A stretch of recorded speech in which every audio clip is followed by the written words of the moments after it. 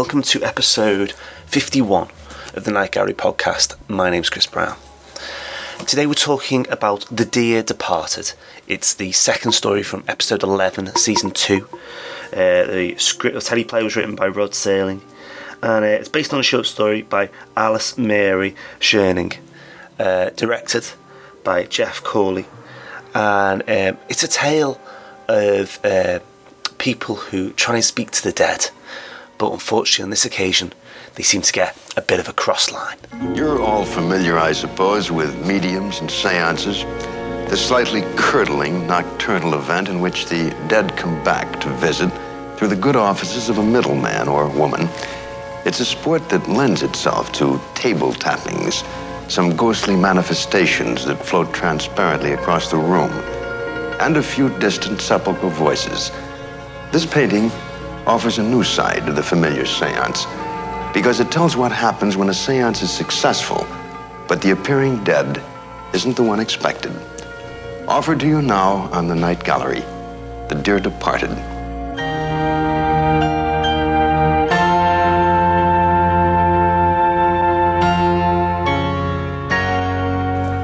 Our story features two conmen, Mark, who's played by Steve Lawrence, and Joe, who is played by Harvey Lembeck. Now, Mark and Joe are the type of confidence tricksters that run seances. Mark pretends to be a medium who speaks to the spirit world through his guide, a Native American.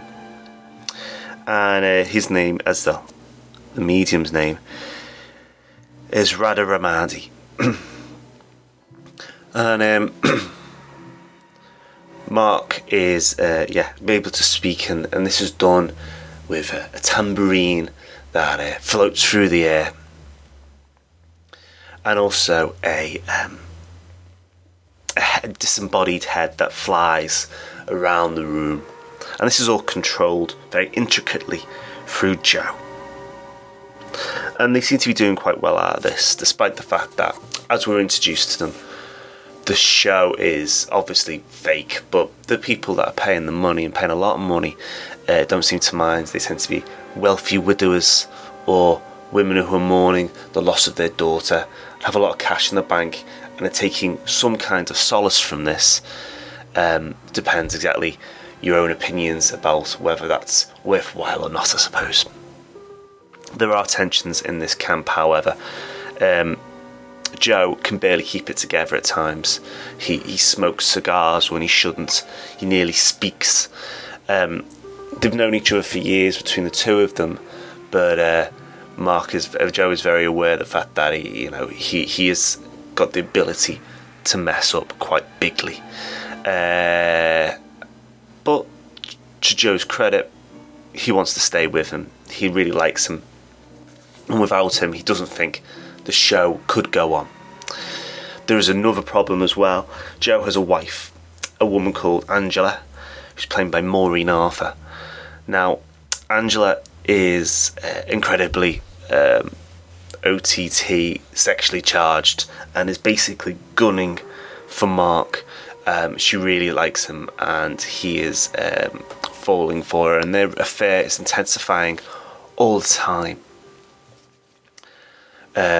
And obviously this would cause not just problems if they got caught, but also, according to Angela, our man Joe has a bit of a temper on the quiet.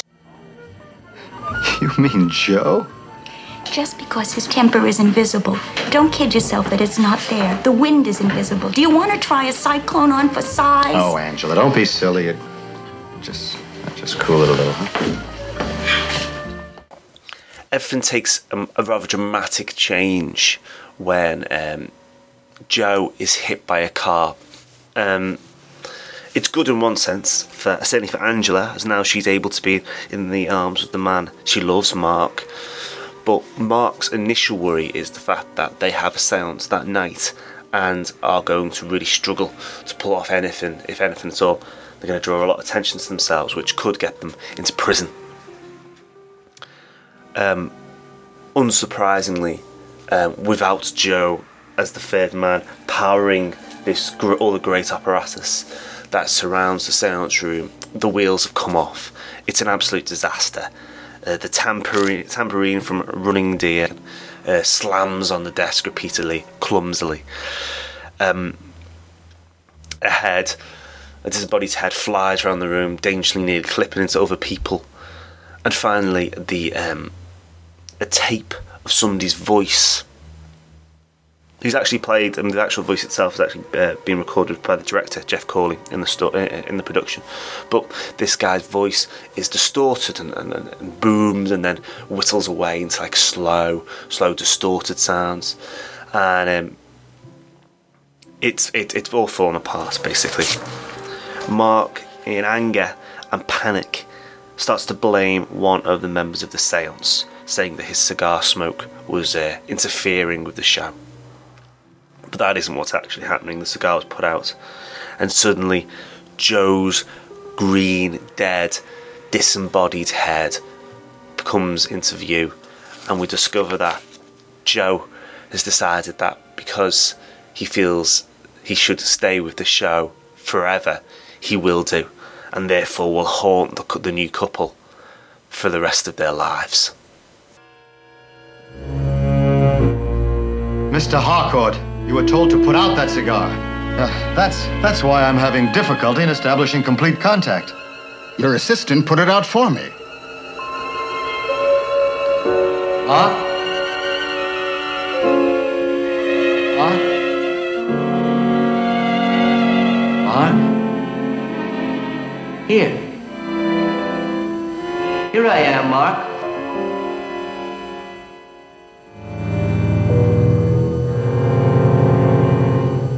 You said you needed me, so I came. You didn't think I'd let you down, did you? After I'd made a promise? We're a team, remember? And we're gonna stay a team. Forever.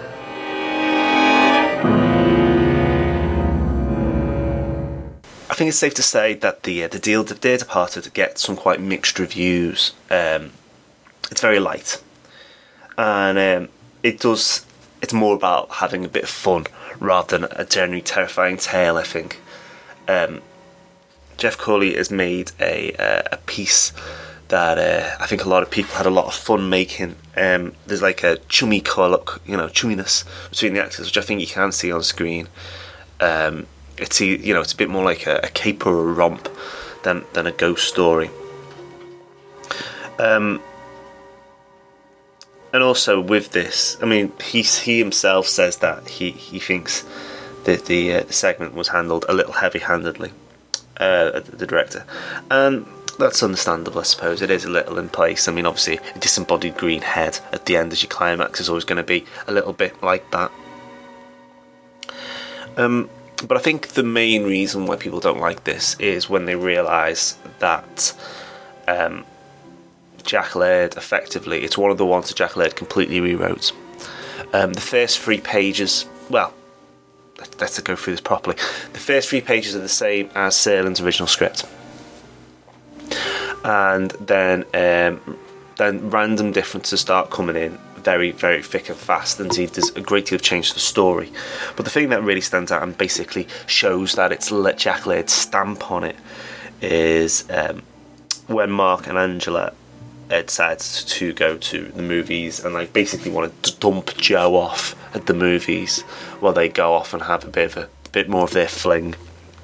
You go and see a double bill of The Dark Intruder and Destiny of a Spy, which is 2 of Laird's better efforts from the 60s, which is probably an indication exactly that, you know, he's definitely trying to show that he's had a bit more impact on this story than possibly a lot you would want, or well, indeed, a lot that Serling would want.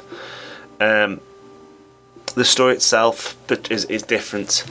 It portrays, with the dynamic of the three protagonists. Mark is very much a monster, attacking and bullying Joe, while simultaneously, making very, very strong advances towards Angela. Jo is effectively innocent in all this, and Angela a victim, as she doesn't really like Mark, and Mark's quite lecherous towards her.